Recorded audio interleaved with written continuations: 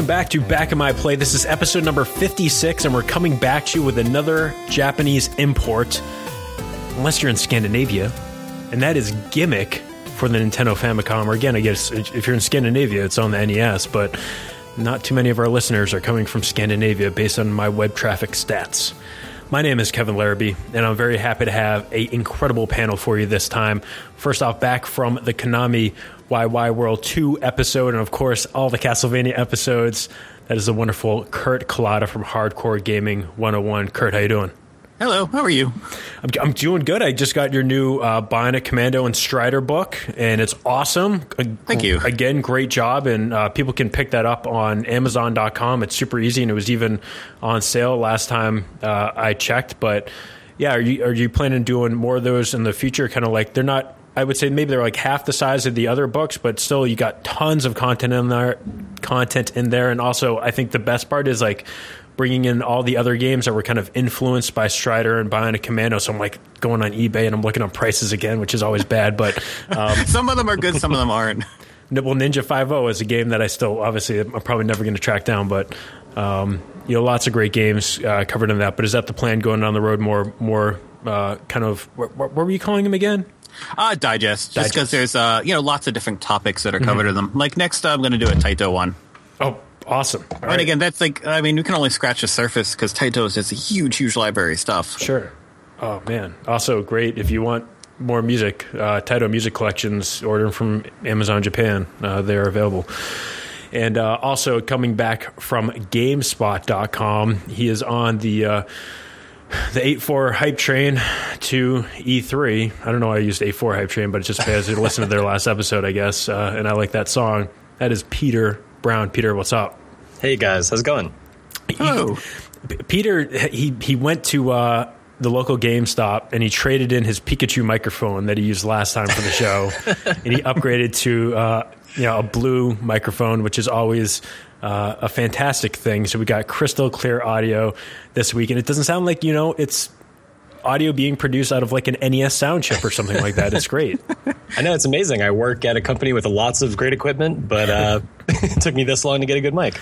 It's and I can confirm last time and we're going to get into the episode, but I played some more Double Dribble on the Famicom disk system, and I can confirm it's not just music while you're playing basketball, but there's different songs for each quarter. So really? If you want to go check that out, and I saw, Peter, you're collecting Famicom discs now, so you might want to go check that out, and it's pretty cheap. Cool. Yeah. All right. I think is it Hyper Dunk Basketball? Is that what it's called? I think. I'm not sure. I would believe that. That sounds like a name of a Famicom game. Sounds like a Japanese sports game. Yeah. Well, like I said, we're going to be talking about Gimmick, but just two quick things of note. For this episode, we're going to be talking about the gameplay of Gimmick, and I'm going to also be doing another episode with Mohammed from Brave Wave, where we're going to be talking about the composer who he's interviewed, and also just kind of like the influence and the sound of Sunsoft on the Famicom and the NES, because they had a very unique sound, and we're going to get a little bit more in-depth with that. So finally, we have new shirts available. I just want to mention real quick, you guys have been harassing me for new shirts, so it's just at teespring.com/BIMPOG, like original gangster, I guess. And that is the original logo for the show. And you can pick them up. They're about $17, and they're really nice. Teespring has their own t-shirt line, which is really, really nice that I got to check out some test products that they did. So really happy with that stuff. So go check them out. Also women's t-shirts. And if you really want to go the premium route, you can get the American Apparel tri-blend tees as well. I think they're like $20 or $22. So go check all that stuff out. But this episode is going to have a ton of music. So let's take a quick break. We'll come back with the history of Gimmick.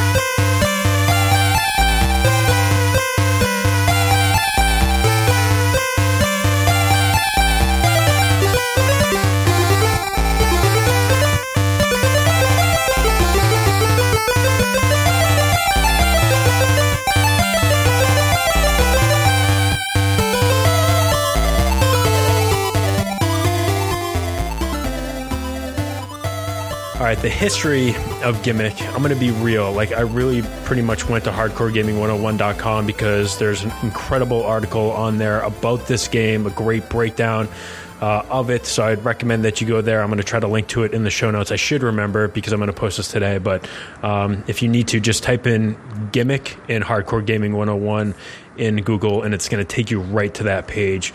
But just some other quick notes from the history. It was released in Japan on January 31st, 1992. And again, like when Sunsoft looked to bring it to other territories, or I guess when other companies looked to bring the game to other territories, the only territory that decided to bring Gimmick home is Scandinavia. And that came out in May 19th, 1993.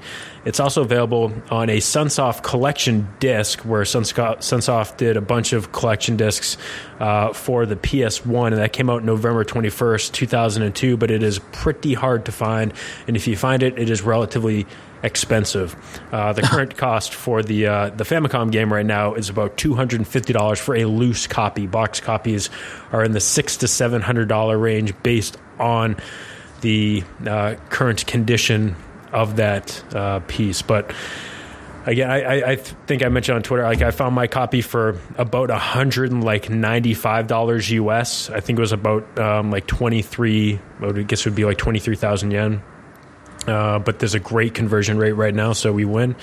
It was developed and published by Sunsoft, and the main designer was Tomori Sakai, and the composer was Masashi Kageyama, which again, hopefully we're going to talk to Mohammed even more about, because he got to interview him.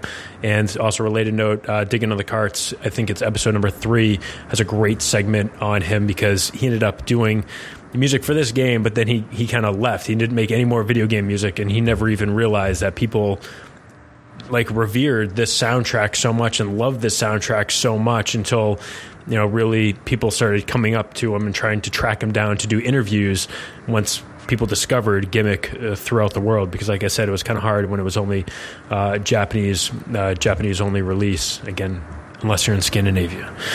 So the big mechanics for this game are its incredible physics engine, and also the star mechanic, which you can also ride. It's your attack and you can ride it, but it is just incredibly tight platforming, just really great, beautiful art. And if there's one thing that you can everyone can agree on this game, is that they really made just a really short, tight game and didn't reuse any art throughout the levels. I think the only time I saw reused art was when they like reused the wheels from the Blaster Master car.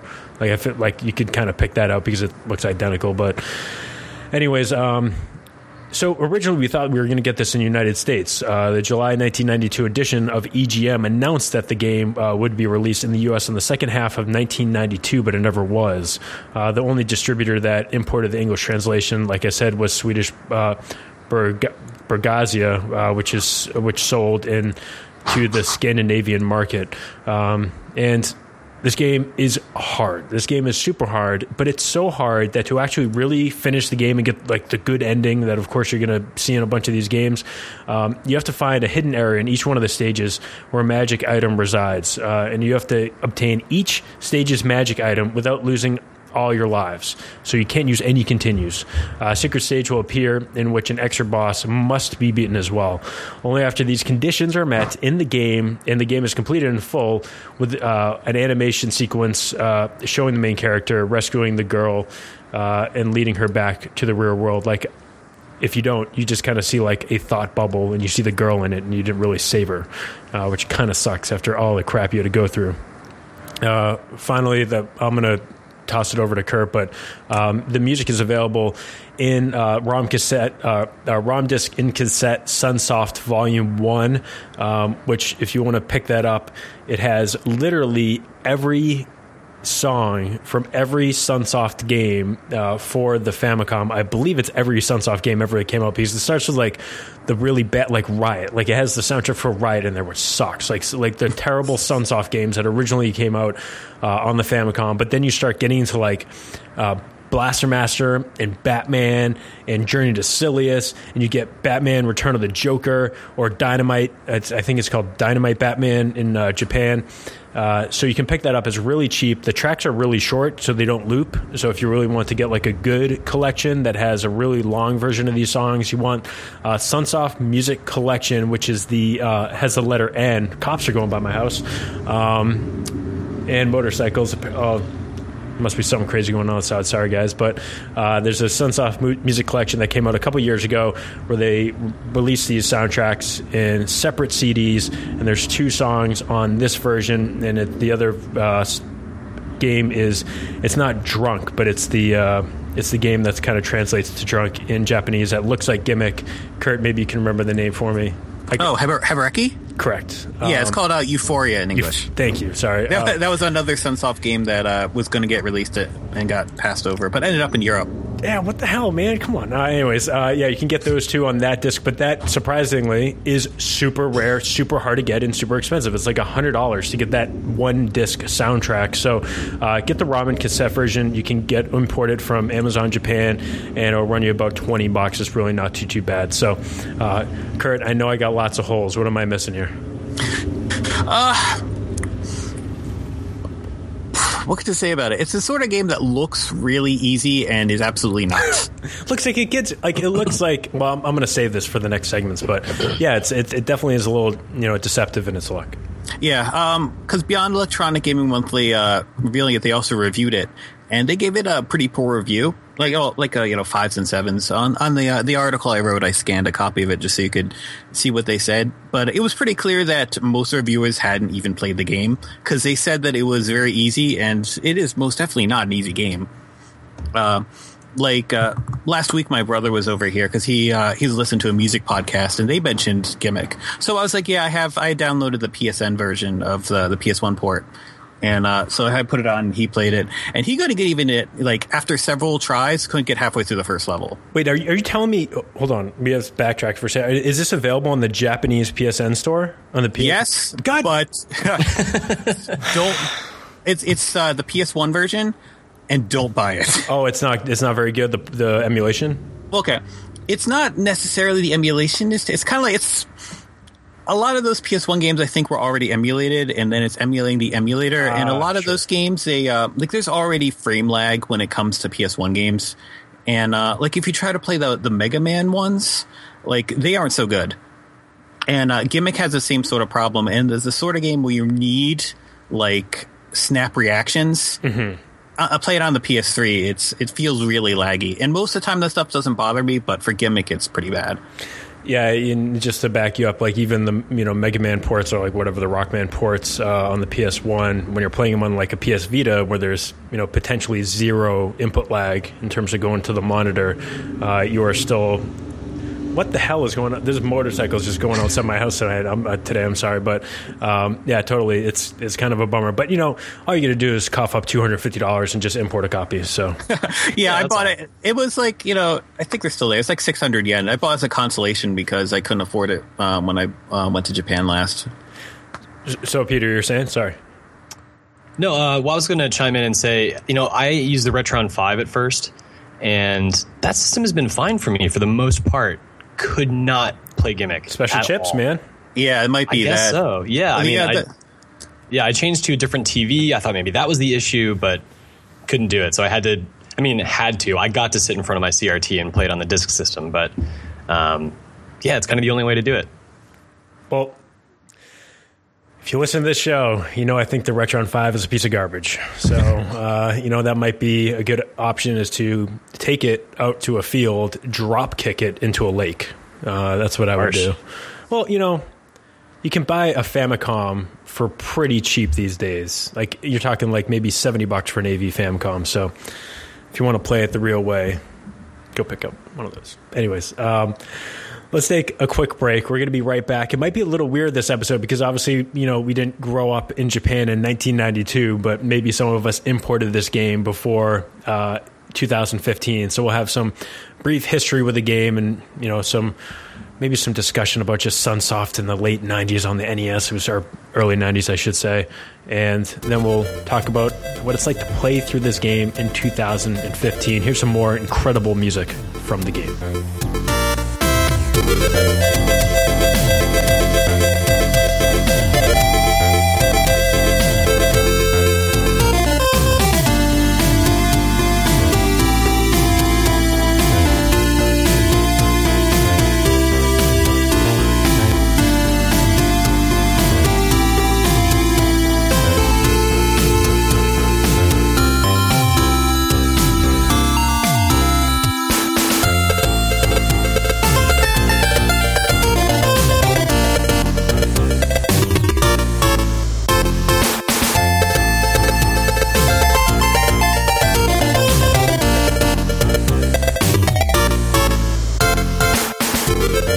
Said we're not going back to 1992 because we didn't grow up in Japan, but it was a couple of years ago where this game started really making some traction in the retro gaming scene, and of course for the importers, when people started making their way over to Japan to check out some games. I'll just say real quick that I learned about this game because of, I believe it was probably, I can guarantee it was on Retronauts, and it was when Frank Cifaldi was on talking about how he did like an annotated version or video playthrough of the game where he talked about it, and I remember just only like looking at like the first two stages, and I'm like, I want to save this. I want to one day play it, myself. But thank you, Frank, for teaching me about this game and Retronauts. Kurt, when did you first learn about it? Okay, I heard about you from the same place, from watching Frank Cifaldi's video, and it was a really well-produced video because it had all sorts of annotations that sort of highlighted all the really, really good particulars and how well designed the levels were and the cute little details and all sorts of stuff like that. How about for you, Peter? When did you find out about Gimmick? I don't remember exactly how long ago, probably 3 or 4 years, but it was from Game Center CX, actually. Yeah. And you can imagine the host, Shinya Arino, playing this game. How far did he get? Just to spoil it. Oh, no, don't spoil it. I haven't seen it yet. I was saving to wait till I beat the game to watch the episode. Oh. Honestly, I don't recall. Okay. But he definitely had a hard time, and it's always fun to watch him fail. It's, oh, God, yeah, I got to catch up on those episodes. I can't believe he's been doing that for so long, but that's a great place. Like last episode when we were talking about Konami YY World, that's how I learned about those two games. Me too. Through that show, so good outlet to pick up some crazy stuff. But as we're getting towards like the late '80s and early '90s, Peter, what were your thoughts on like Sunsoft games? Were you kind of keeping an eye out for that brand at that point when it came to NES games? Because I know they kind of dropped off on the Super Nintendo, but they still had some decent Genesis stuff. You mean when I was 4 or 5 years old? Yeah, I remember looking for Sunsoft just because of Batman. Like I'm like, oh, is a new Batman game? Sure. Well, you're smarter than I. No, I mean, at that time, my brother, who's 10 years older, he was kind of in command of what games brought home from the store. I seriously, I had no idea that Sunsoft was so good until, maybe just the past 5 or 6 years, and I really started getting back into collecting and looking for stuff that I had missed in the past. And it's interesting because they have a lot of great games like Gimmick, but they've also got a lot of work for hire stuff that never really turned out very well. I'm having a hard time remembering any names, but a lot of their Famicom stuff is very hit or miss. Yeah. They're just more so their earlier stuff. After that, they were kind of like hit after hit. But they're like, there's even like a decent like Mahjong game that has really good music in it. So at least whoever they started, bringing in there to do, music for these series again, Digging in the Carts is a really good reference. They talk about a lot of Sunsoft in there, but they started hitting them out of the park. I just don't know what happened. Like on Super Nintendo, it was like Arrow the Acrobat, and a lot of their I don't know what happened to their staff after the 8-bit era, because a lot of their stuff was not actually developed by them. Like even Batman, the second one, the Genesis port of that wasn't made by them. It was outsourced to some American team. That's kind of why that port wasn't so good. Yeah. It's. I mean, it's still got decent music though. I still like the Nintendo one better. Yeah, I mean, I mean, you even compare that to like Return of the Joker is like a super impressive. Like they just like Sunsoft was just pushing the crap out of the system. Just I think along the same lines as like your Konami's and your Capcoms. Like they were squeezing that system for all it's worth. I should mention. I apologize. We didn't mention in the previous segment. But one of the big things about the music in this game is due to the extra chip that is in there, and that's the FME7 or the Sunsoft 5 memory mapper chip, which again I got from Kurt's article on hardcoregaming101.net. But this allowed them to basically do FM synth and have an extra sound channel on a Famicom game, which makes it sound super unique, not very unlike what they were doing in Castlevania 3 on the Famicom. Well, it's not actually an FM channel, but I don't know enough about the technical things of sound to say what kind it is. Yeah, but it works the same way as Akamaju Densetsu did in the other Konami chips, where they added extra stuff. The thing is, though, it's the only game of theirs that uses that extra sound channel. Yeah. But even the games that don't sound pretty good, and even when they converted the game for European release, it doesn't use that chip because European games couldn't either. Mm-hmm. But it still sounds pretty decent.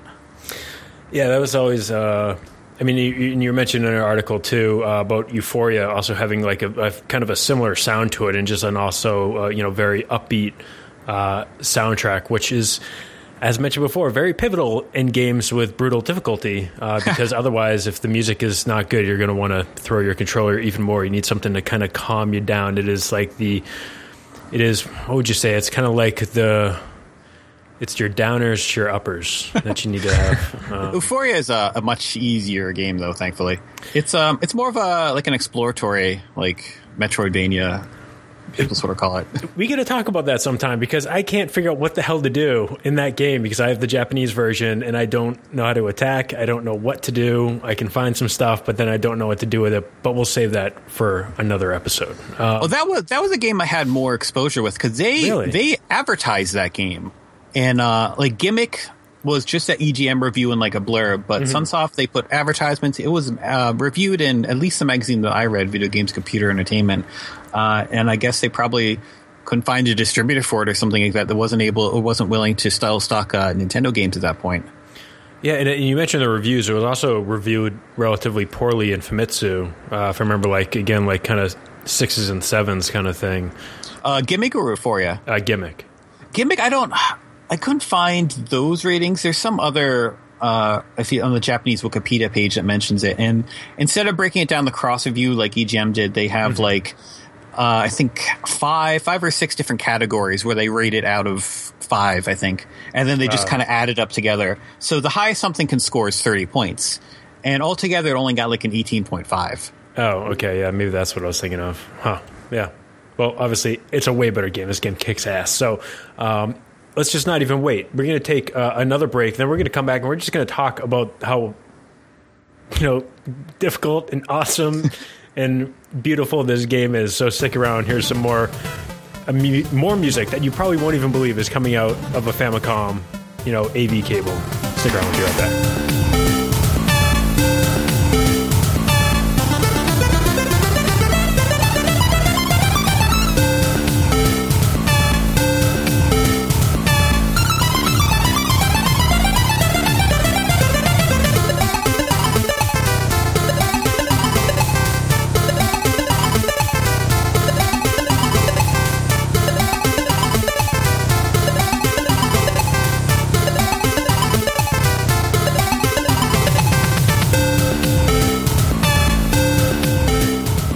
This is Gimmick on the Famicom, and I beat this game today. I had to start with that. I had to.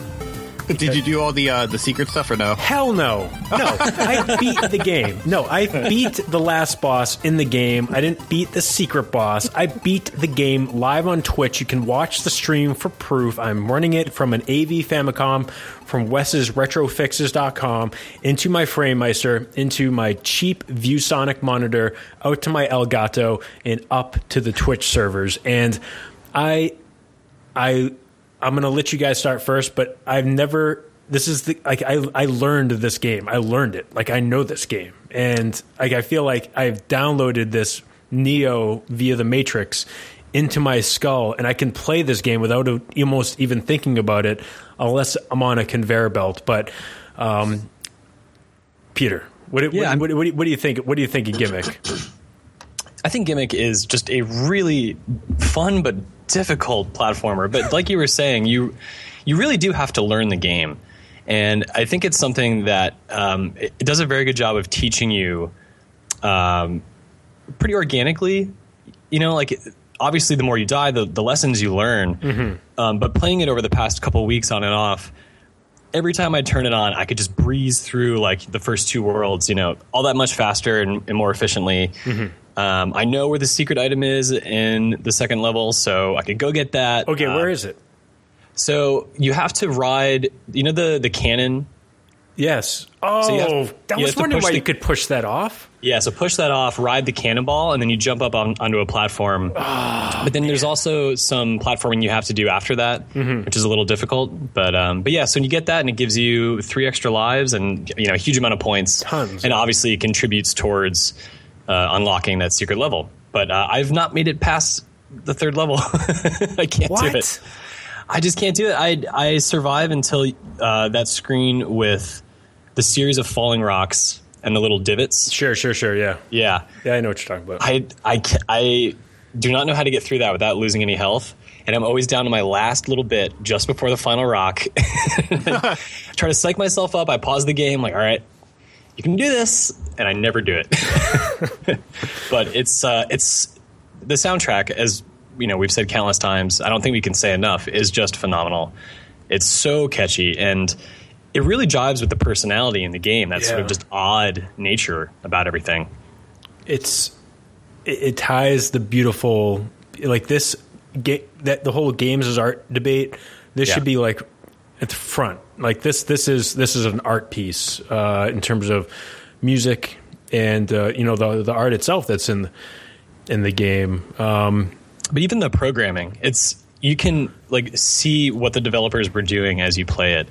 Every little action you can tell is, like the way you jump and how that impacts the, where the star goes. But all the little nuance that control you have within that concept, like too, like you can kind of like dial it in and do really specific things with it. Totally. It's incredible to see how the level design and programming work together in that regard. How did they do it? Like the gravity and the physics of that game is so wacky. It's mind blowing for the system that it's on. Yeah. I'd love to know. Yeah, we're definitely gonna break down these levels a little bit more. But Kurt, just kind of, where does this sit for you in the history of Famicom NES games? The same place, and just as far as how well it's programmed and how well it's designed. Mm-hmm. I think trying to get anywhere, you first have to come to grasp with the physics system. Yeah. Because again, when I was watching my brother play it, that's something that really threw him off. Because usually when you play a game and there's a sloped surface, like the game treats it like anything else. Maybe there's some downward motion, but in this game, when you start running and you jump, it really propels you. Mm-hmm. And it's something that you need to get a control over. Like the one part Pete was mentioning before, like right before that section with the falling rocks, there's a part where you have to run down a slope and really control it at the exact right time to hit in the middle and then jump over the spikes. Mm-hmm. And that's something I couldn't get consistently right when I played it again this morning. But if you can do it well enough, then... Like, for me, I was able to get past that area with enough health so that I could still take one hit in that section with the falling rocks and make it blow. Because I still can't get past that screen without getting hit at least once. Man, this is totally pumping up my ego today. I feel like this is great coming off of a review on iTunes that said I was bad at video games somehow after beating all the games that I've done on the show. But so... Yeah, okay. I think let's break this down a little bit, and we'll talk about the other stages too, just kind of like what I was picking up, and definitely I want to bounce some of the stuff off you guys. But just in terms of that like initial title screen, and I'm not going to break it down that much, but in this game there's no there's no babying you. There's no cheat code for stage select, and there's no password system. So you can't just say, oh, I played up to level 4, stage 4 this time. I'm going to come back tomorrow. You can just start all the way back from stage 1, no matter what. You do have unlimited continues, and you can start with 3 lives every single time. And if you do find one of those secret items, like Peter said, you get 2 to 3 extra lives depending on how many points you have right there. So you can have a pretty good build-up. And I think I fell in love with this game on that very first stage when I learned how to throw the star so I could then jump up onto the star and then jump up onto a platform that's on the far right of the very first section of the level, and then get to a secret area where you jump, you switch screens, and it's not like a Mega Man where it like translates. It just like is a quick cut. Like it's a quick cut into that other screen. Then you get a change of, the song changes, and it almost like feels like you're up on the clouds just by based on the sound. I'd be so curious to like hear more from this composer to see like if he was actually like getting to see this game, or he basically just made a bunch of tracks and how they dumped them in there. I'm guessing that it was the former, but once you get that extra, item and you have 5 lives, like, okay, maybe this is possible now, because again, I have streamed like all my playthroughs of this game. I've streamed live, so you can kind of see my progression of being terrible at this game, like not being able to get past just the part where you go down into the basement of the first stage and not getting past just the ramps, not being able to understand the physics and the stuff falling from the ceiling. Then there's, cannonballs being dropped in front of you. So you have to like dodge all this stuff. But then like on these later playthroughs, like I'm just hitting these like muscle memory. Like it is so weird how much like I've kind of just adapted to this game. Also, I don't know, you guys played Mick Kids, but like the look of this game like had a real Mick Kids vibe to it when I started playing it. Maybe that's just me though. Maybe I think so. Maybe it's the way that the character animates.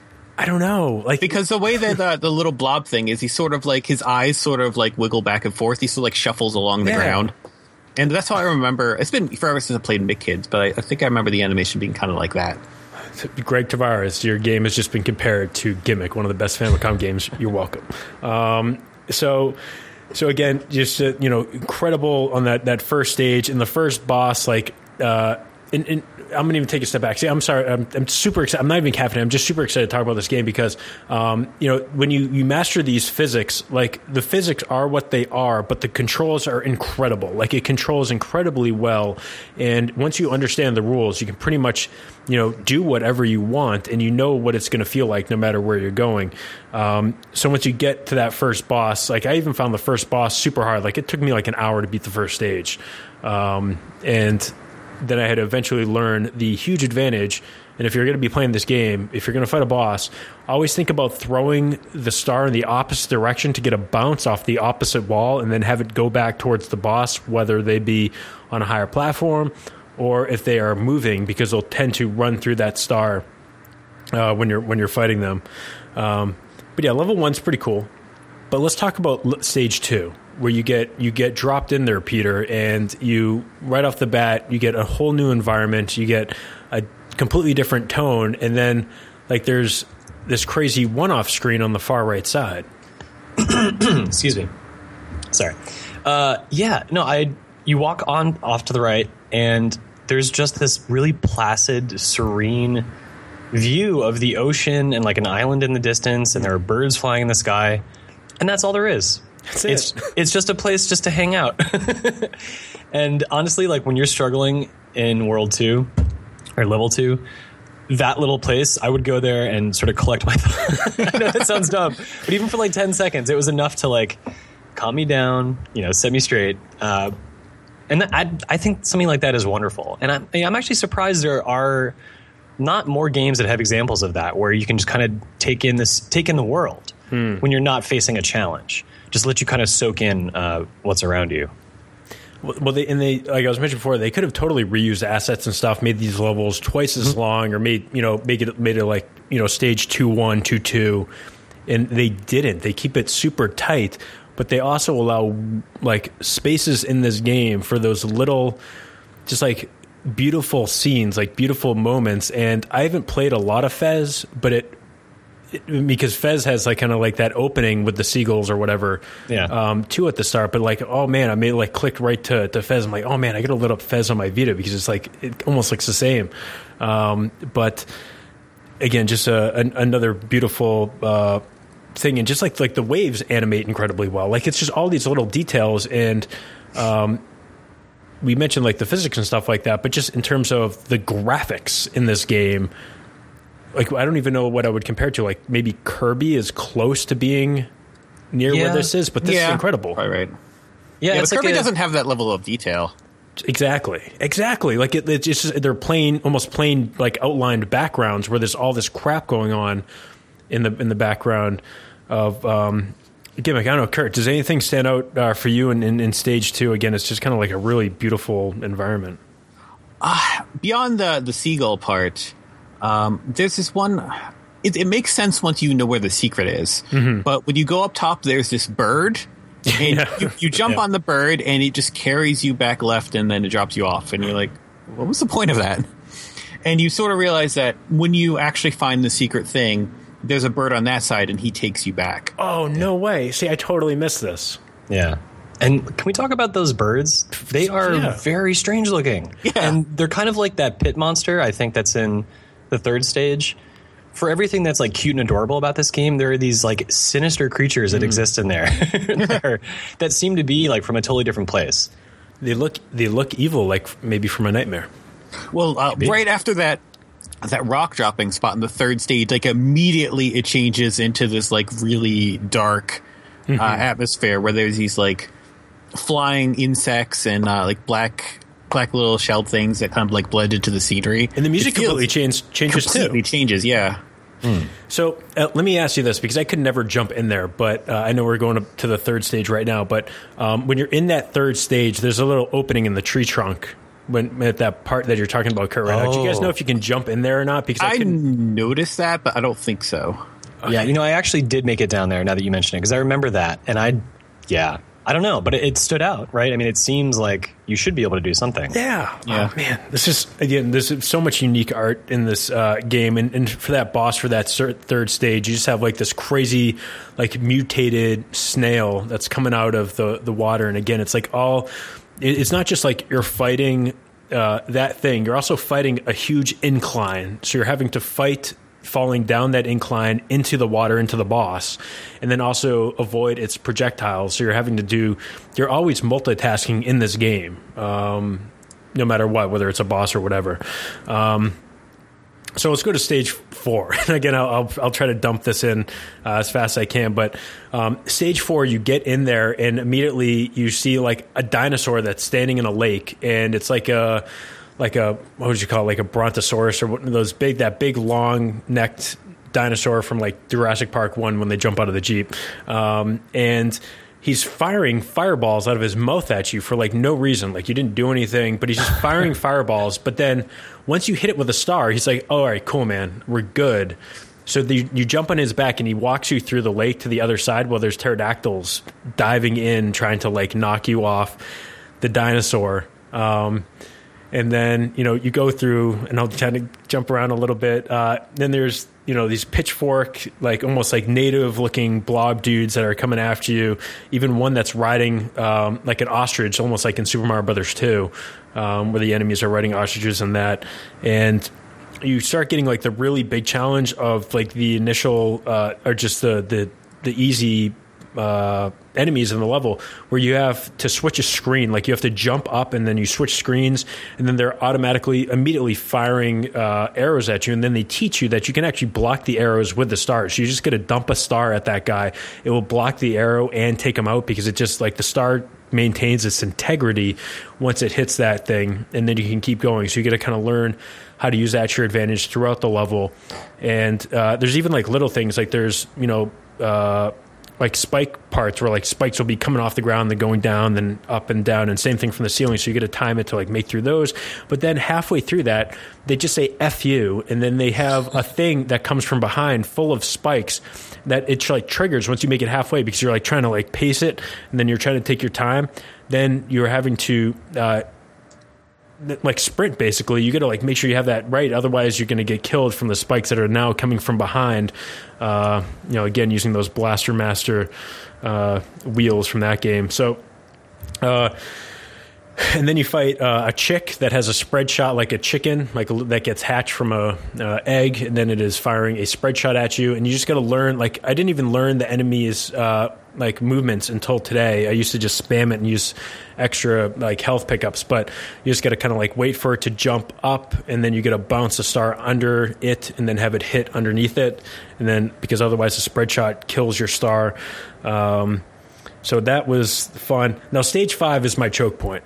Stage 5 sucks because you have to deal with conveyor belts, and even just like talking about the mood of the game, like real quick, you go down to like the bottom section of the first screen, and there's frogs just chilling out. They're just chilling out. They're not attacking you. They're just chilling out. They're in a space where you need to jump onto, so you have to kill them, obviously. But they're making like cool ribbit sounds. Like it's just really just talking about how amazing this game is. But after you get past those, of course, you have a minecart section where you're going to be jumping on these minecarts, and you have stuff attacking you from behind as you're on these minecarts, and you have to make these specific jumps where the minecart is going to fall into a pit. But you can't jump immediately, because if you do, you're going to hit your head on the ceiling and you're going to fall into that pit too. So you're going to wait till you're like halfway down that pit, jump onto the other side, and then keep going. Then it drops you down onto a effing conveyor belt. And I'm sorry, I don't mean to like swear, but and even use letters, but you drop into a conveyor belt where I probably died about 100 times playing this game, with conveyor belts that you're jumping onto these conveyor belts to conveyor belts with just water underneath you where it's instant kill, with things, they're like welders. They look like the little black like mini enemies, but they have welding masks on, and they have welders that they're trying to attack you with. And the only way you can kill those is if you hit them on the head, and then they fall backwards, and then they fall into the water.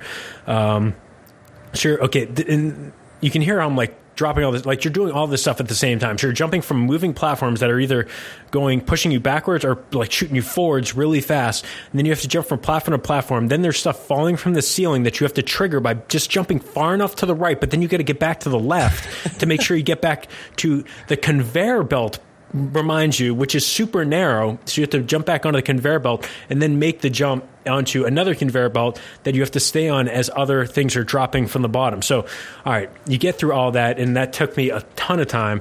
You get to the boss battle, and it's something that is shooting down from the ceiling. And, Peter, you might remember this from the Game Center CX episode, but there's like a little like boss, I don't even know, it's like a little dome that's kind of like shooting just lasers down on the ground, going back and forth. But the only way that you can hit it is to, again, be on a conveyor belt that is on the far left side, and it's angled. It's always pushing you back into the middle of the map. So you got to keep holding directional left.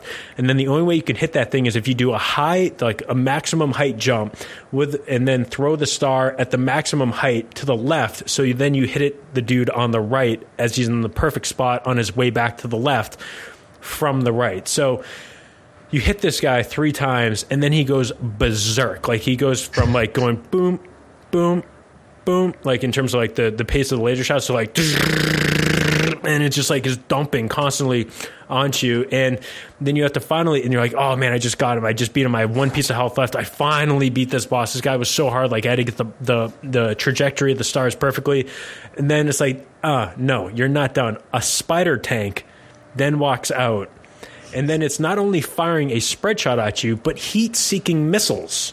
That you have to dodge. So you're dodging a spread shot, heat-seeking missiles, and then you have to only hit stars on its head. So you have to make sure you bounce it at the right spot before him so it gets the right trajectory. Hopefully it doesn't get hit by a spread shot or a missile, and then hits him in the head. So that's stage 5, if you can get past that. Stage 6 is, it opens up beautiful. It's like you're in the Arctic. It's so calm.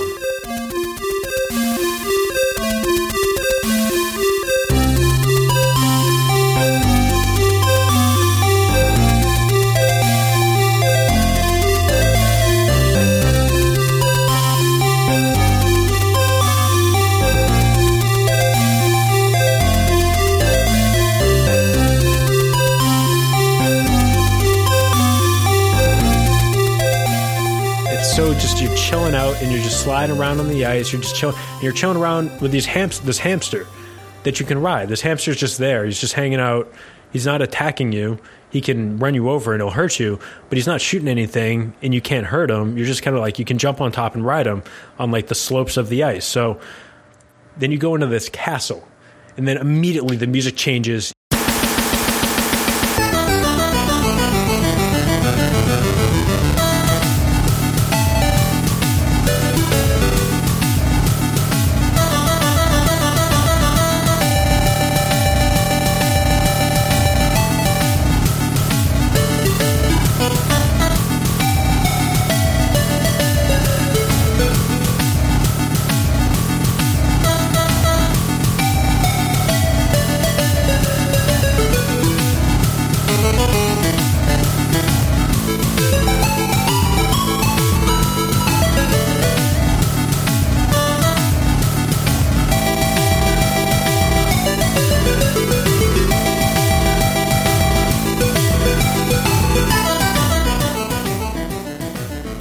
Get a mini boss battle. You're fighting these two guys, and like they're kind of a pain in the butt.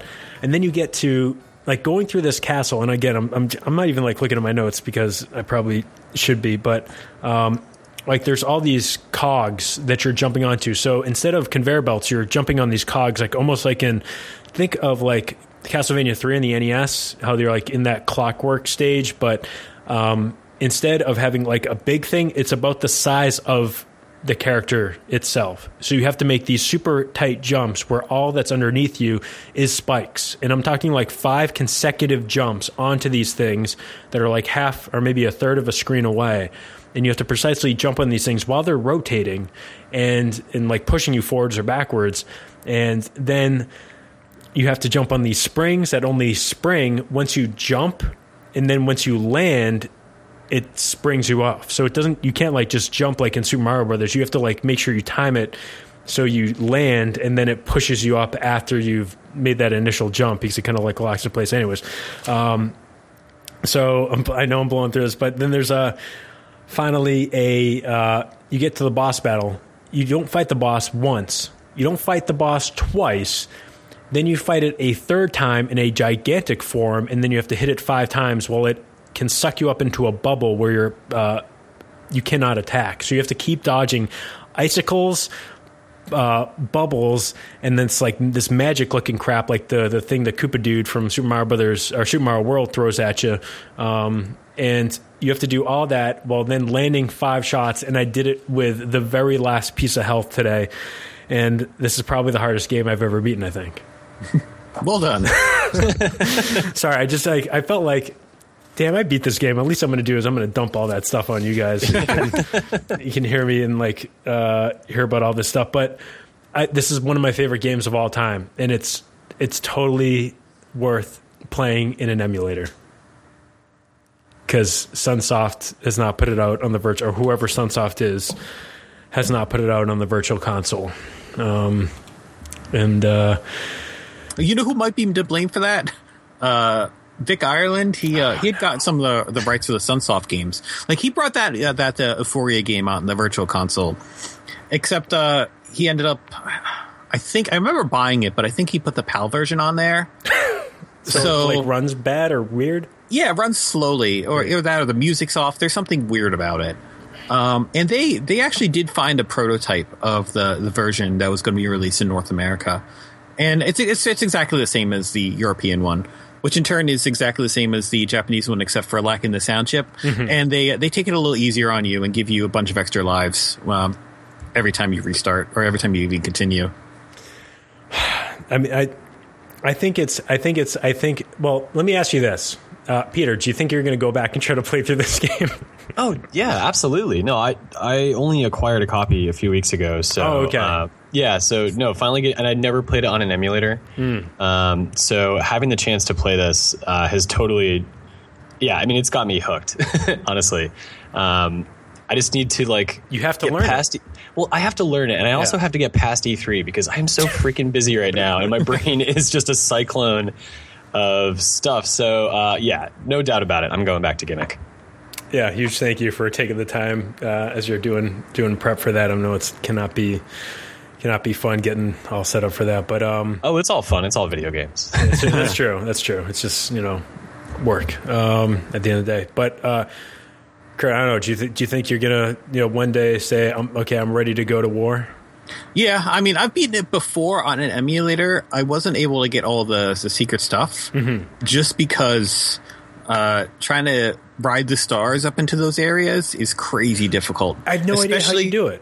Especially when you get to the fourth stage, like that's just crazy nuts. Like I think when I was playing it through for the review, I had just downloaded one of those like replays and just like let him get everything for me, and then when it got to the last level I just played it myself because some of that stuff is nuts. Dude, the last level is so it's like almost a joke. Like I was laughing at parts. I'm like, you're kidding me. Like you expect me to do this? And then again, I can only like thank the people who are watching me on Twitch who are just like, at least it like gave me someone to talk to while I was playing through this stuff. And like, you guys are seeing how stupid this is, right? Like how ridiculously hard this is, and it's not just like me, it's not me being like bad at the game. Like if you can play through Gimmick, like I think you get a medal or something. But it's funny, I was playing through this game initially when I got it a couple of weeks ago in the mail, and then I just randomly wanted to go play Mega Man 4, and I breezed through Mega Man 4 like it was nothing. Like it was no problem. And that's just like, I feel like if you can get to the end of Gimmick, you're going to have enough in your 8-bit toolbox to almost attack any other game in the Famicom library that's fair but difficult. And I ended up playing my copy of Castlevania 3 on the Famicom because now I feel like that is obtainable. Like I could probably beat that game now. Kurt, maybe I could do it. Probably. You're playing the Japanese one, right? Correct. Yeah, that one's a little bit easier. Oh, it is? Yeah. Even better. Awesome. I think it starts you at a different point when you die at Dracula at the end. Yeah, I heard that's still going to be no fun. Yeah. Oh, no, it's not that bad if you're well prepared. Okay. Well, I've been streaming a lot of that too. So again, if you want to ever see like just me smash my head against either of those games, just go to twitch.tv/Kevin Larrabee. I don't know how long it saves the video, so you might need to do it quickly because I haven't exported it. But yeah, now I just really feel like rejuvenated. Like I can attack this Famicom or NES library, and I have a chance now where I didn't feel like I had a chance before.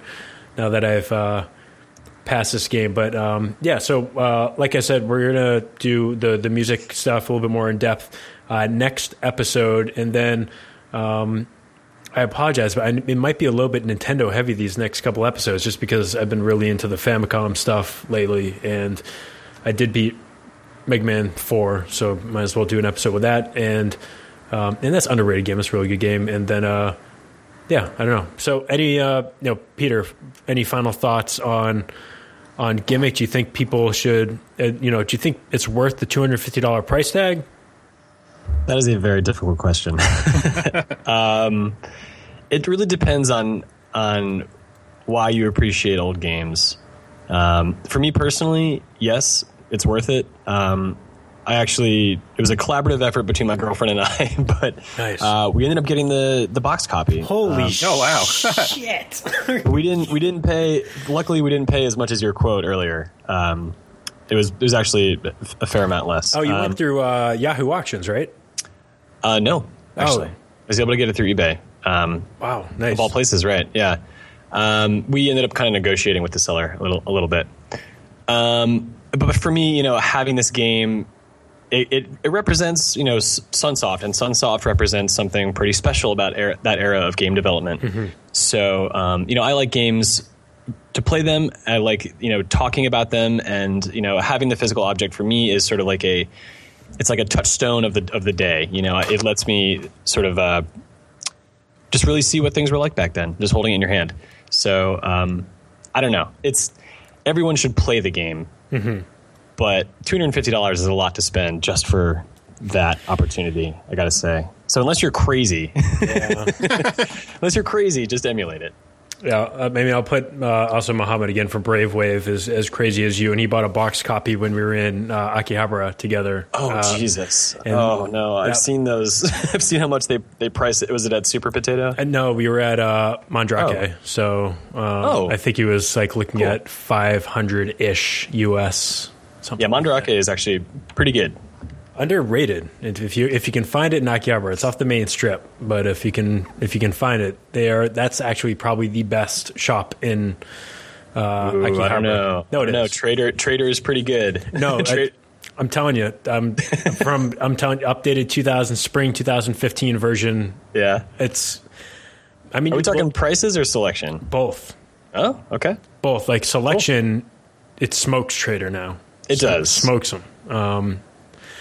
For those going to Japan. I know, Kurt, what do you think? Do you think it's up there in terms of worthy as one of the most valuable or expensive Famicom or NES games? As far as quality, yes, but when it gets to money, then it definitely gets subjective. Because right now I'm staring at my yearly sewer maintenance bill, which is also $250. So it's like, can I play Gimmick or can I use the toilet for the year? So in that sort of context, it's like, well, that's a lot of money, but it is still a really damn good game. We went many years without toilets as humans. They used to just have buckets and they would just throw them out the window. Think about it. You could just do that for a year and have a copy of Gimmick. I think this is there's definitely, I want to go back to Euphoria and check that out. It's just has a very similar feel to it. And there's somebody contributed an article for that series for my site, which should be up in a couple months. Awesome. It's a whole, like, they created these 4 characters, and there's a whole series for it called Hebereki. Mm-hmm. The thing is, like, none of them are like that game. They're all like puzzle games and weird sort of stuff. So it was like Sunsoft's mascots. Oh, weird. Or less. Yeah. I saw there was a Super Famicom game in the series, but this game, Hashide Hebereki, which is it's like a racing game, but like you play as those different characters and they run around a track with a weird isometric view. I think that's the right one, but Mode 7? Yeah. No, actually, no scaling. I was looking at this yesterday. There are a bunch of games in that series, so if you want to at least sample what the world of Gimmick is like and how Hudson Soft treated those characters in that strange place, you can do it. You don't have to spend $250, but you won't get the great game that is Gimmick. Yeah, Hebereki isn't as expensive. I got off eBay like $50, like a cart a little while ago. I mean, if you want the European version again, it's probably a lot. Yeah, I think I got a copy on Amazon Japan for like $25. Oh, really, awesome. Just a loose copy, but that's all I need these days. I think, I mean, and also if you really want to like have a physical copy, you don't want to go nuts. There are repros of the Scandinavian version that you can get for the NES that doesn't have that extra chip in it, but maybe that's okay. I mean, I don't want to anger Vic Ireland. I don't know what his wrath is like, but Vic, just bring the game over. Put it on, talk to Nintendo.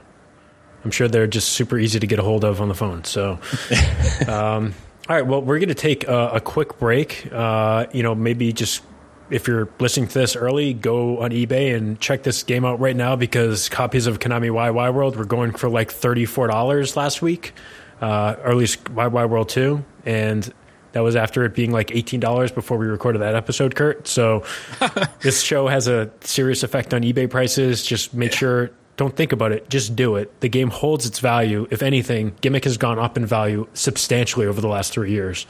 So it might be a good investment to get the kids through college one day. All right, well, we're going to take a quick break. We'll be right back. Here's some more music from Gimmick. And we got some E3 predictions. We're going to talk about some DS Castlevania games. Nintendo selling hardware on their website. And much more.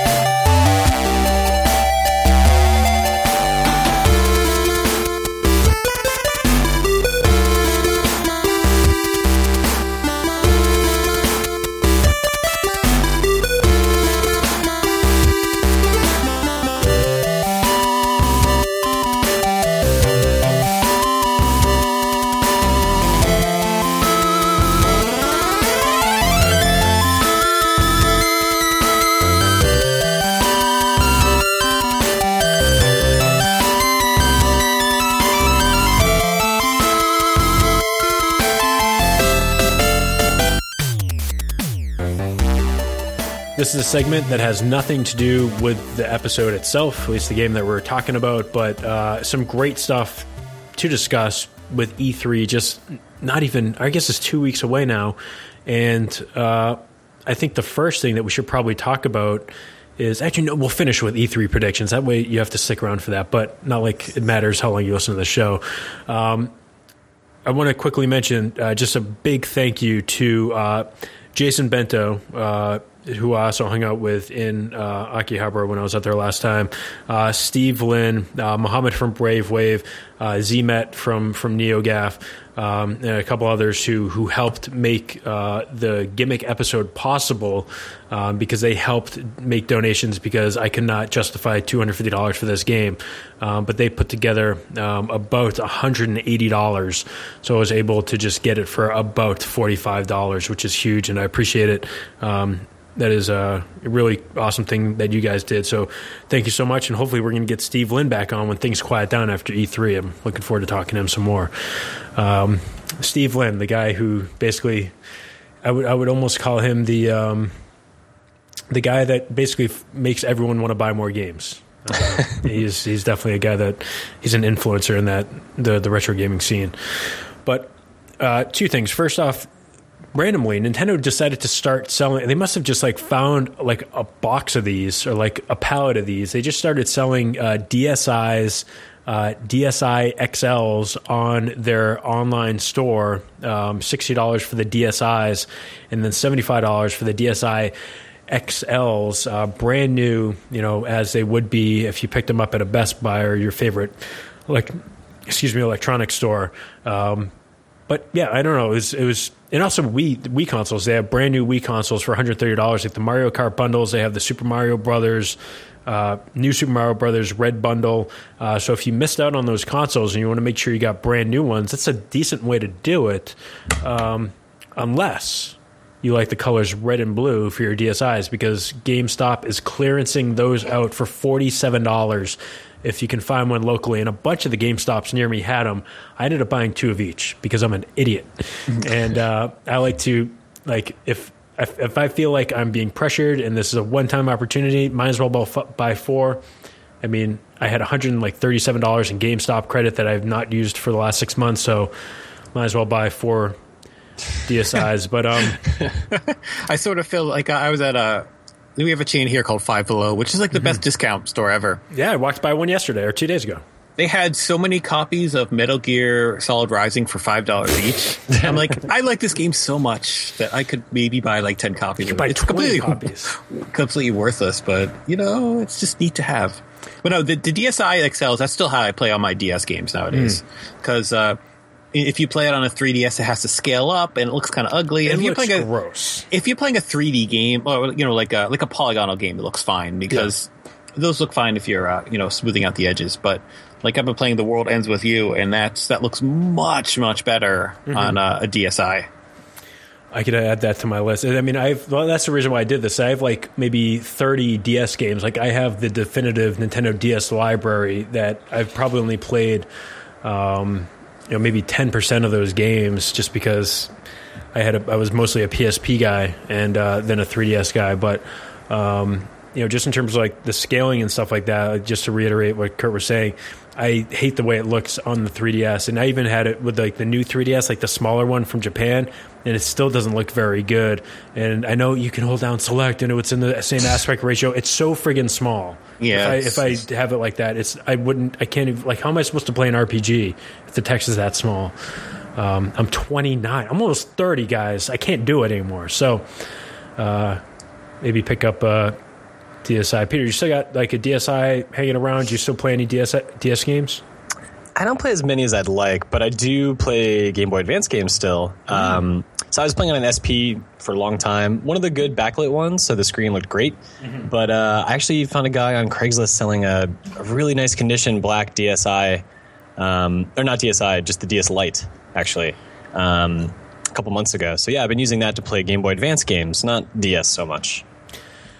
Yeah, I'm adding, again, showing how dumb I am. I had a shipment come in from my buddy from Japan with some stuff. I ended up getting a cheap copy of Rondo of Blood because I sold my copy like a year and a half ago when I had some vet bills to pay, and I ended up, because the price on that has skyrocketed. It's like $200 for a copy of that game now, and I found a copy for like $130 with the only thing that was wrong is that like the white on the case was stained, so I just switched the case out. The disc is fine and the instructions are fine, which is weird. But I ended up getting the like DS lights on Amazon Japan, like used ones are like $10 or less. So I ended up buying 3 DS lights because, again, you might as well have them just in case. So I have like 3 DS lights now and now 4 DSIs. It's real dumb. It's real stupid. It's real dumb. But along with this, I ended up finally not picking up, I've had it on my wall forever, Portrait of Ruin. I ended up going back to it, and I think I got maybe a half an hour into it initially, but I've been playing through it, and it just looks so good. Like the DSi, I think, looks so much better, and it feels so much better because it's like matte. The hardware feels great, and the screens are really, really nice on the DSIs. And playing through Portrait of Ruin has just been a blast. And I went back to it because Kurt and I talked about it when we did Castlevania Bloodlines, because of the link between those 2 games. And also, I learned that Yuzo Koshiro also worked on that soundtrack. So, of course, I have to play through it. And the soundtrack is exceptional. Really, really, really, really, really, really, really, really good. Speaking about Yuzo Koshiro, did you notice the Streets of Rage soundtrack is getting printed to vinyl? I did, but I already have the Bare Knuckle collection on CD. I just don't have a record. I just don't know what I'd do with it. Yeah, I don't either. I still kind of want it. I did, exactly. My dad, he's a big record collector, and he actually has a setup to record on his computer and burn them on CDs, which eliminates the point. Mm-hmm. But at the same time, it would be a nice novelty. Yeah, I mean, it's a digitally produced soundtrack on a analog medium, which is kind of cool. Yeah. It is, but as again, it's like if I did it, like I bought the Guardians of the Galaxy like vinyl because it was on like a crazy Black Friday deal last year, and it's been sitting on my shelf like next to my Back to the Future 1, 2, and 3 laser discs. Nice. Because again, I don't know why I own this stuff, but again, I can't throw it out at the same time. I nearly jumped on a box of Laserdiscs at the flea market last weekend. Oh. I'm really glad I didn't. My dad, again, I grew up with Laserdiscs because my dad was a cinephile, and those were great. I mean, I didn't really appreciate them at the time, but it was still neat. And I grabbed Back to the Future again for one of my friends because he's a really big fan. And he keeps around for decorations, basically. Yeah, I mean, we had Laserdiscs too, but at one point, most of them... You guys had the cool houses. At one point, the glue, I guess, started to separate between the layers because some discs would work, some wouldn't, and they were totally fine. And a little bit of research showed that, some manufacturers use really cheap glue for those. And so over the years, the layers will separate and a laser can no longer read it. Yeah, so some Laserdiscs are just dead. The last time I bought a Laserdisc was probably like 15 years ago. It was one of those anime places, and I got something from them. This was in the late 90s, and it played, but there's a lot of static on it, which thanks to disc rot or the glue issue or whatever it was. Yeah, weird. Did you guys have any? I mean, that's a pretty late issue, but I know like the Matrix came out on Laserdisc in Japan. I don't know if you guys have any like those super late era Laserdiscs. No, at that time we had a DVD player, I think. This is so cool. Like you can like if you look at Back to the Future 3, it's on 2 friggin' discs that you have to flip both discs too. Oh, that's so annoying. It's 4 sides. And it's like a Famicom disc game. It's totally. And it says, "Please flip the disc." Totally. Marty, switch it to side B. That's what they should have done. They should have Christopher Lloyd. Jeez, Doc. Doc, a laser disc. It's got to be flipped. All right. Back to the Future coming to Lego Universe or whatever it's called. Lego Super World? What is it called? Is it Lego World? Lego... I don't know. There's that... Metaverse. I don't know. Anyways, Portrait of Ruin, really, really good. 3 incredible Castlevania games on the DS. And I think right now is getting close to the time or, past the time where you're going to get good deals on DS games. There's still GameStops or... got really cheap bins of DS stuff, and even though they threw away all the boxes years ago, I know they're just in like paper disc sleeves, of course. But you can look on Amazon, look on eBay. DS games are still an incredible collection of real, if you want to call them like hardcore titles and not just like casual titles, but just really, really great stuff on there. And I even what did I get today? I got where did I put it? All right, I got a cheap copy of Lunar Nights, which I guess is a sequel to Boktai, I think. Yeah, it's in the same series, except it doesn't have the light gimmick, which works in his favor. Trust me. Okay. I think again I heard about this, whether it's on your site or like old One Up podcast or something. But again, I found a cheap copy, and I might want to play that someday. I heard it was good, so this is your 2-minute warning to go pick up that stuff. So. And finally, I forgot. I'm going to be teaming up with Greg Stewart and Chris Johnston of Player One Podcast, and Josh Hillier is going to be joining us. And we're going to be doing late night on Monday and Tuesday night. We're going to be doing E3 recap stuff for E3, just because. Why not? I don't know. I convinced those guys to do it. I'm going to edit that stuff, and it'll probably be cross, on both the Player One and the Back of My Play streams, but it's good for getting more people to download the show, and it's always fun to talk about that stuff. And then I can be like, hey, look, Nintendo did a bunch more stupid stuff. Why did they do this stuff? I want to buy more Nintendo games, and at least I can guarantee, like I said on Player One, 100% lock. You're getting a Metroid game at E3, 100% lock, guaranteed. The Kevin Larrabee guarantee. You better be right. 100% lock. I'm not saying you're going to be happy with the Metroid game. I'm saying 100% lock. You're getting a Metroid Samus Metroid video game. That's what you're getting. See, but at this point, have you played Axiom Verge? I haven't, because they haven't put out the GD PS Vita version. I bought it on the PS4. I don't have a PS4, but I bought it because they were nice enough to give me a coupon at PAX East, and where is the Vita version? Yeah, that's still being made. I mean, I really wish that would come out because I could have more time to play it. Yeah. But I have the PC version, and the way Metroid's been going, the guy that develops that game understands Metroid better than the Metroid developers do. Oh, I don't doubt it. Yeah.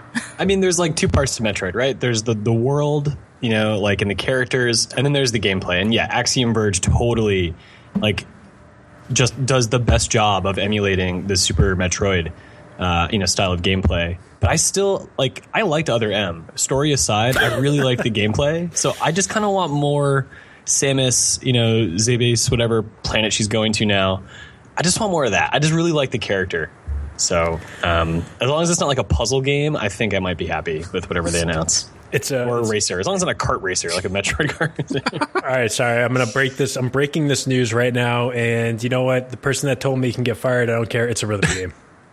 I'm just kidding. But you will get a Metroid game, and you will get some other cool stuff. And I will say, Portrait of Ruin has an incredible pacing and flow, and it makes sense, and I don't get lost, and it's just all right, there's that little space where I couldn't get to. You can see there's a block that's not completely filled in on the map, and I still love that feeling, and I love just opening that DSi, playing it for 15 minutes, closing it, and going back to it. It just, I get to play those other 2 games. I played a lot of Order of Ecclesia, but I didn't play the other one yet. It's still sealed. Those are good games, really good games.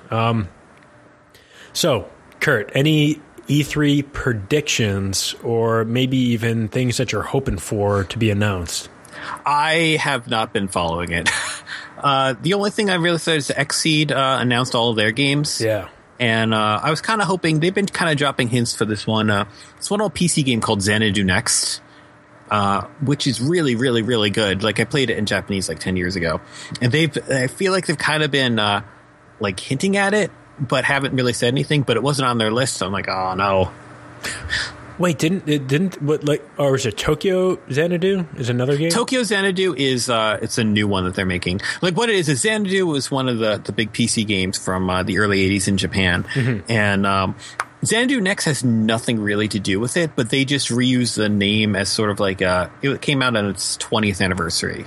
Okay. And that's basically Tokyo Xanadu again is a completely different game, but it's coming out, would be on its 30th anniversary. I'm not so sure about Tokyo Xanadu because it's more Xanadu Next had that, it kind of had the feeling of a Western, RPG, but the polish of a Japanese RPG. Mm-hmm. Like, it kind of felt like Diablo, but at the same time had the level design of a Metroid or a Zelda. Oh, crazy. And the boss battles of an Ys, and it's a really incredibly good game. All right, now, okay, so so this isn't announced. You're hoping this is... Yeah, I was hoping they announced it. Like, there's a fan translation up for it now, which I need to go back and replay it with that translation on. They did announce the new Legend of Heroes games, but yes. I barely even played the one that they did put out. Yeah, it's kind of boring, huh? I couldn't get past the first couple hours. It's expansive. Yeah. And it definitely takes its time in world building, and I never got past that one part to really become a fan of it. But it's Falcom's bread and butter these days. So outside of like one of the spin-offs, which again, like all the fans they're worried because they're skipping a whole bunch of them because they're so big that they just don't have time to translate them. Mm-hmm. They're on like the old platforms. Like some of them they didn't make on the PC except for Chinese versions, so they have to hit the window to get them out on the PS3 and Vita before those systems expire. And my favorite one of them is this action RPG called Nayuta no Kiseki, which doesn't have much to do with the Trails games other than the name, but it's a really, really, really good action game. Mm-hmm. And they kind of skipped that. So unless somebody decides to port that to the PC, then kind of out of luck. I don't know. You know what? As much as Sony said the Vita doesn't matter anymore, or it's a legacy hardware, a lot of Vita games are getting announced these last couple of weeks, including Earth Defense Force 2, which I'm on board. And even Corpse Party got their sequel is coming out for some reason $50 for the card of that. I don't know why, but anyways, I'm getting Persona 4 Dancing All the Night special edition, so I'm happy. Disco edition, yeah. I ordered the $80 special edition, and I am happy to be playing that this fall or this summer or fall-ish. Danganronpa, I have to remember to order the special edition of that. Hell yeah, that's coming out. The new Danganronpa is coming out September. Yeah, it's almost like a first-person shooter. Yeah, it's a third-person one. It's completely different from the other one. It's sort of an interquel that takes place like after the first game, but before the second one. Totally need to finish the second game. I'm like halfway through it. I got to finish that. Damn, those are good games. I also got a PS Vita TV for some reason because they were $40, but that's in a box. Should I? Yeah, I was going to ask if that was worthwhile. Because I also I can stop at Best Buy, and I guess I could play that on my television. But Peter is probably the better person to ask. Did you review that? Yeah, I mean, I've used it a bunch. It's pretty good, but the problem is if you're used to playing on a Vita and you're used to getting things from the store, just as they're available, then it's kind of disappointing to use the Vita TV because there's a lot of stuff that just you're not allowed to purchase because it hasn't been optimized for the device. Yeah, I think there's a lot of compromises like that. So yeah, but on the other hand, if you have a lot of PS1 classics, a lot of the sort of the PlayStation Minis, or any of the downloadable games that are not necessarily geared towards the Vita, I guess a lot of the PSP stuff, right? Yeah. That's all really good. It'd be nice to play like E7 on a television. I wonder how that looks on a blown up, because I remember I had the component cables for my PSP and it looked like kind of garbage. Yeah, it probably would, because the East Os and Felgana, one of the earlier ones, that's on the PSP and the PC also, because it originated on the PC. And if you put just screenshots of those together, like the PSP version looks pretty bad. Awesome. Well, let's. Peter, do you have any? I know you might know stuff, but is there anything you don't know about that you are predicting, or that you would like to see?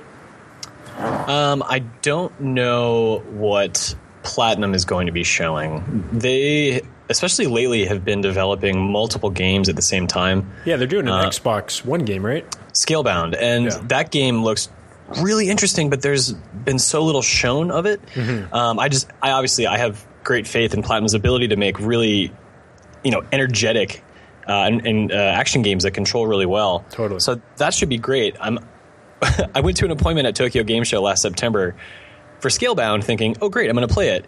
Hideki Kamiya is there. I'm like, "Oh, this is awesome!" And it was literally just a 5-minute roundtable interview about the game with nothing new to show for it. Wow! So I'm hoping to see more of that, and I have a hunch that they might be doing something else, but it's anyone's guess at this point. But otherwise, yeah, Nintendo, I've got my eye on them. They just have such a way of delivery of sort of using E3 as a platform to do something fun and special for their fans. So I honestly could care less about the big publisher, like the battles between Sony and Microsoft. Like, I just like games to be fun. Sure. And I think Nintendo really represents that side of gaming. They always have. So I'm going to have my eye on them for sure. Nintendo has great games. They just do lots of dumb stuff with their services and hardware. Yeah, they've got to get that figured out. That is, if I know they're not going to talk about NX, or whatever the next console is, but if they can figure that crap out, they will be back, because I think, it's not, John Call of Duty that doesn't want to buy their consoles because they can't play Call of Duty, but it's also at the same time, you wouldn't believe. Okay, this is a very short story, but I was in GameStop. I went to go pick up a couple DSIs, and there was a mother in there talking to the guy behind the counter about the differences between the 2DS, the 3DS, the new 3DS, the 3DS XL, and the difference between refurbished and pre-owned, because he was trying to get her to sell a pre-owned one, obviously. And how confused that she was, and the difference between that and what they had with the Wii and the DS, and how straightforward that was. The DS didn't have the Wii didn't have incredible online stuff, but Virtual Console was still pretty damn good. And then when you even line that up to what they're doing on the Wii U and the 3DS, it's kind of just like, again, I need to see that they care about what I want out of a system, what I want out of their games. But like I said, they're going to have a brand new Metroid game, so that will get people excited, and they'll probably have what would be like another Splatoon, whatever their next game that comes out of nowhere. And don't forget, we still get that Kirby. Was it Whirly World game? And it's Yoshi's Woolly World. Oh, Yoshi's, sorry. Sorry, I got confused. Epic Yarn is like the same kind of look, but totally. Yeah. It's same company. Goodfield made Epic Yarn too, but I don't know. 3DS isn't exciting me right now. The Wii U is not really super exciting me right now. I want Zelda, but maybe at the end of the day, we just get good video games, and I think I'm with you, Peter. I think it's going to be coming more from like not the big people. It's going to be coming more from like indies and just like crazy stuff, like maybe No Man's Sky comes out this year. Who knows? I don't know. I'm rambling now because caffeine's wearing off. So I'm going to stop talking, and I'm going to wrap up the show. So I mentioned before, but make sure that you go to Amazon and you check out the latest Hardcore Gaming 101 Digest with Bionic Commando and Strider. Absolutely fantastic. Again, can't say enough, Kurt, how great those come out. Always impressed by just like, and it sounds stupid, but even like the formatting of the pages in the book itself just looks great. It's very inviting. It makes you want to read it. So go take a look at that. Anything else that people should keep an eye out for, Kurt, whether it be on the website or in terms of like books and stuff coming out? At the end of the month, I have a table set up at Too Many Games in Oaks, Pennsylvania. Awesome. It's the last weekend of June. It started out the whole thing as a like a trade meet sort of stuff. There's a lot of sellers, but they also have bands and guests. I think the nerd, any good video game nerd, goes there every year. I think he's there again too. He's a big deal these days. Oh yeah, he's got his own video game and a movie. He's got movie. He's basically like the Teenage Mutant Ninja Turtles.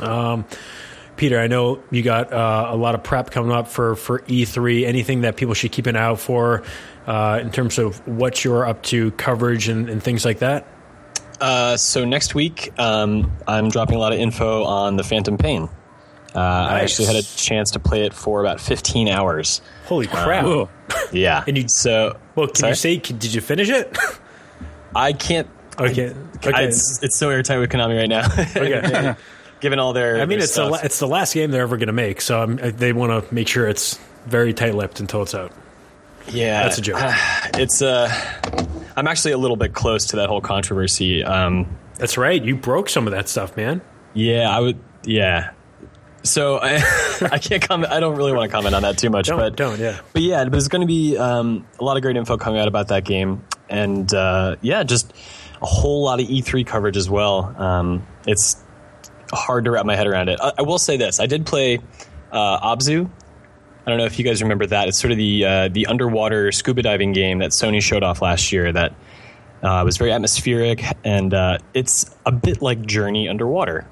Okay, yeah. Yeah, that's pretty great. I've got some stuff coming out. It's from the makers of Journey, right? Oh, is it? I believe it's the same people, the same folks. I thought that team split up a little bit, but well, I think maybe it's people from that team created this new company or whatever. Okay, yeah, I mean that would make perfect sense. So yeah, we've got stuff coming out on that next week on GameSpot.com, as well as some Street Fighter V stuff, which I got to play the other day. Yeah, awesome. Lucky me. Yeah. Can't believe it. 2015, and we're getting new Street Fighter stuff. It worked out. I love it. We all thought fighting games were dead, but now Killer Instinct is huge. Mortal Kombat is back. Street Fighter V is coming. All we need is, of course, Interplay to release the rights to Clay Fighter. So, yes. Coming from Platinum Games, Clay Fighter. I mean, who knows at this point? But yeah, like I said before, E3, it's always an exciting time. It's a blast. Hope will be renewed, dreams will be crushed. Nintendo, Sega, Microsoft, and the return. Did I say Sega? You did. I was hoping you were going to say NEC next, but I meant Sony. What the hell? Whoa, that was a Freudian slip. Wishful thinking. Not that they have a new console coming out, but yeah, maybe it's Dreamcast too. Everyone wins. Just get me a new. Okay, all Sega needs to do to get me back on their side: new Jet Set Radio, and the soundtrack for the new Jet Set Radio. That's what I need. Splatoon has so much of Jet Set Radio in it. I get such that same like Tokyo urban vibe from it. The quirkiness, the soundtrack is really strange.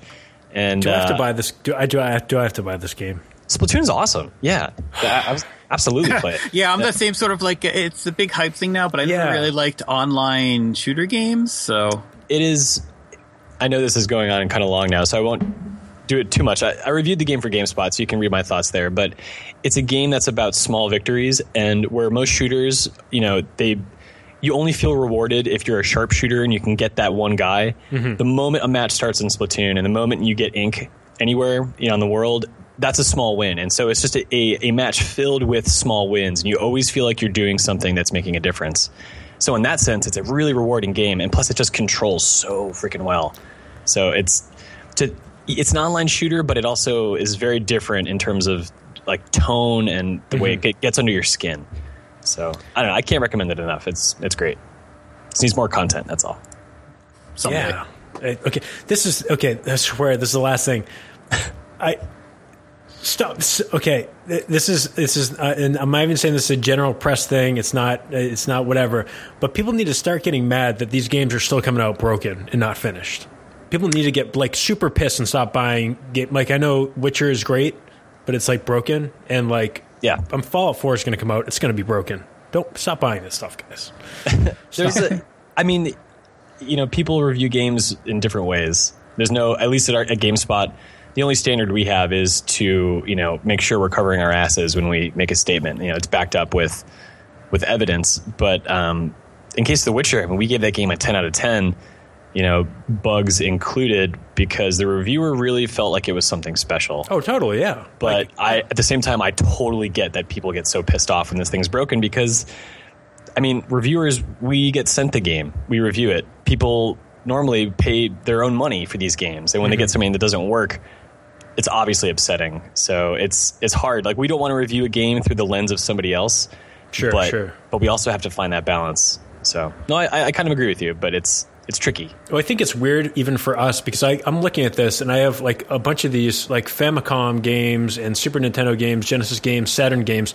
They work now, and I know they're going to work 30 years from now, right. But I don't know if a PS4 game is going to optimally work 30 years from now if I put it into a system, because I don't know if I can get those updates. Like that is just what bugs me, and that I think it completely... and Peter, and Kurt, you guys are perfect guys to talk to about this, because maybe we should have made this the whole discussion, but I don't even know if there's going to be people that are going to want to collect those games. Are they going to have, the nostalgia or the collectability? Like, a stack of Super Nintendo games or even like Sega Saturn games where those discs will eventually, fall apart. But at least right now I can pop that into a Saturn. I know it's the product. It's not something I'm not missing a piece of it. It's all there. And I'm just kind of, I guess I'm curious, like, what it's going to be like 20 years from now. Are people going to actually say, like, yeah, man, I'm going to go to the flea market and pick up some PS4 games? Right. Yeah, I think it's if you look at the way games used to be developed before, it was this massive, bigger than Hollywood type business. Mm-hmm. People were experimenting. There's a lot of odd stuff out there. And I think that's what makes retro games in particular so interesting, is that they're all so different. But nowadays, it's very important for publishers who spend a lot of money on games to do something they know is going to sell a buttload of copies. And so you have a lot of stuff that sort of fits the same mold, even if it came out 5 years after the previous game in the series, it's still pretty similar. Sure. I'm sure you guys can imagine the series I'm talking about. So I still think there are games that people will collect from this generation, but I think the era of game development and creation has changed, and that era of nostalgia probably won't be there, because I don't think individual games in most cases are as special as they used to be. And the way I feel about it is sort of how I look at a lot of Xbox games, because it had a heavy Western focus, and a lot of them also had PC ports. So now when I'm revisiting these games like 10, 15 years later, like, what's the point of bringing out my Xbox when I could play something on my computer? I could probably get it off of GOG or Steam for a couple dollars. Mm-hmm. It runs better. It has proper widescreen. I don't have to ever worry. Like, there's glitches with them, because I was playing Beyond Good and Evil. The PC port of that isn't so great. Mm-hmm. But even then, there's still community things that they keep updates to the patches. So, outside of the games that were never ported, it's like, these have no value to me. It's the same thing with a lot. Like, the PS2 was more unique because that was Japanese supported, and a lot of their games didn't get ported, unfortunately. But you're seeing that nowadays. Like, I don't really see the point in myself getting a PS4 at Xbox One, because everything I want to play I can get from my computer, and it's going to run better. Mm-hmm. Yeah, I wonder if, like, maybe before these consoles are done, like, they will do some kind of unlocking, so at least you could download these updates from, like, remember, like, you'd have to download, like, find your favorite, like, File Planet or whatever to download patches for PC games. Like, maybe they will do something where they can at least archive these, like, the updates for Uncharted Ultimate Collection, or like the Master Chief Collection, which is so broken. If you played that with just the disc and never updated it, the thing falls apart. Hopefully they'll be able to do something like that, so at least they can preserve these games. Like, that was, I talked to Mike about that. Like Mike, like, honestly, like, with the amount of, like, updates these games are getting, how are we ever going to make sure the right version is saved? What's lately, I can't remember if I complained about this before, but I was trying to get a copy of Russian Attack Expatriate, which is, like, universally regarded to be like a pretty shitty game. But, it's a Konami game. Yeah, I want it because I want to eventually write about it at some point in the future. And at some point at the end of last year, the beginning of next year, it just disappeared from both PSN and Xbox. Yeah. GameStop was still selling codes. I bought one there because usually they still work. It didn't. I had to go through a whole rigmarole to get it activated. Did you got it activated? No, it didn't work. But they brought it back on the PS3. I saw it. I bought it immediately, but I didn't have the hard drive space. So my PS3 died this week, and I went and checked my download list so I actually have space to do it. It's not there at all. Like, I bought the game, and I can't download it. They delisted it again. The weird thing is on the store, but you can't buy it. You can't download it. But they put it back on the Xbox One. So just out of paranoia, I bought it again on the Xbox and played it last night, and it works. So at least I have it. But can you confirm it sucks? I didn't play it enough to confirm it sucks. Okay, I will someday. But it's that. I mean, like, functionally, nobody really cares about that game. But in the long run, that's what we're going to see. Big, PT, that brings up that conversation again. Mm-hmm. And I mean, it frustrates me. This is a NeoGAF thread about some people, like, it's a playable trailer, who cares? It's like, well, no, people love Silent Hill. Yeah. 10, 15 years later, we're still talking about how amazing those games were. And 10, 15 years later, we're going to be, complaining that we can't ever play this game again outside of, hopefully somebody will hack a PS4 and we can download it. Yeah. But that's assuming that somebody can crack it, because, Konami doesn't care about that sort of stuff, and that's always frustrating. Yeah, I mean that is one thing I'll say. You know, about Mike, him being frank is like, yeah, basically like you're gonna have to wait for the people that pirate this stuff to figure it out. I don't think you said that specifically, but I mean that's how you preserve this stuff, and you have to have someone unlock the consoles so they can then rip the stuff off the hard drive, and then they can put it in a torrent and then share it. But then I don't know. It's just that's why like I think for this whole generation, even when I had a PS4 and Xbox, I didn't buy one game. I had a GameFly account because I don't think these games have any value on a disc. And it almost like makes more sense for people to get them digitally as long as you understand you're basically getting a $60 rental for a couple of years. But damn, yeah, that's why. There's also a sense of flimsiness because when you pick up an old game, I mean, this may be just like romanticism, but there's always a sense of presence to it. Like it has weight to it. But you pick up a Vita game, it's like it's nothing. Totally. Yeah. It's like it doesn't weigh anything. There's no manual. It doesn't like feel like anything. And maybe just because it's new, because this is, you know, like things don't have nostalgia when it's like a couple months old. Now, Vita games only have download codes in a lot of them. Like the Sony published games have download codes, and it's not even a cart. They sell a box with a piece of paper in it. That was the same thing on PSP. I was at a flea market and I found a brand new copy of Patapon. I think it was Patapon. Yeah, and I was like, "Oh, sweet! Oh, only $3, no problem." I get it home and it's like, "What the hell?" It's a download code. Yeah, yeah, bogus. I feel like that's picking up from because the PC was like the same like that forever. Like PC boxes used to be fantastic. I still collect a lot of this stuff, and then somewhere around the late '90s, the turn of the century, they just came in these really flimsy little packages. And it just didn't like feel like it's like worth putting on my shelf. All right, we got to wrap this up, but I love talking about video games with you guys, and I hope the audience, enjoys this stuff. It ended up going super long, extra segment, but that's what happens when we have such a great panel, such as Kurt Kalata and Peter Brown. So, we're going to wrap it up now. Don't forget to check out backinmyplay.com for stuff. Sometimes I post some news on there. Also, at backinmyplay on Twitter is how you can stay up to date on the latest stuff that is going on for the show. And, you know, sometimes I will post, other stuff that we're doing.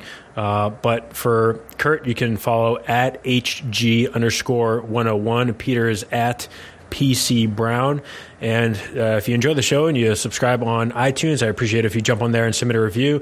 And if you think this show is worth supporting, also you can go to patreon.com/backinmyplay. That's patreon.com/backinmyplay. And you can support the show like just $1 per episode means a lot. Don't have a ton of Patreon supporters, but it does help, fund buying games for the show and all that hosting stuff. And also don't forget, got to make sure that you're checking out hardcoregaming101.net. Go to their Patreon page as well. It is /HG101 and support that website as well, because Kurt and the folks over there are always putting tons of awesome content on that website made just for people like us listening to this show.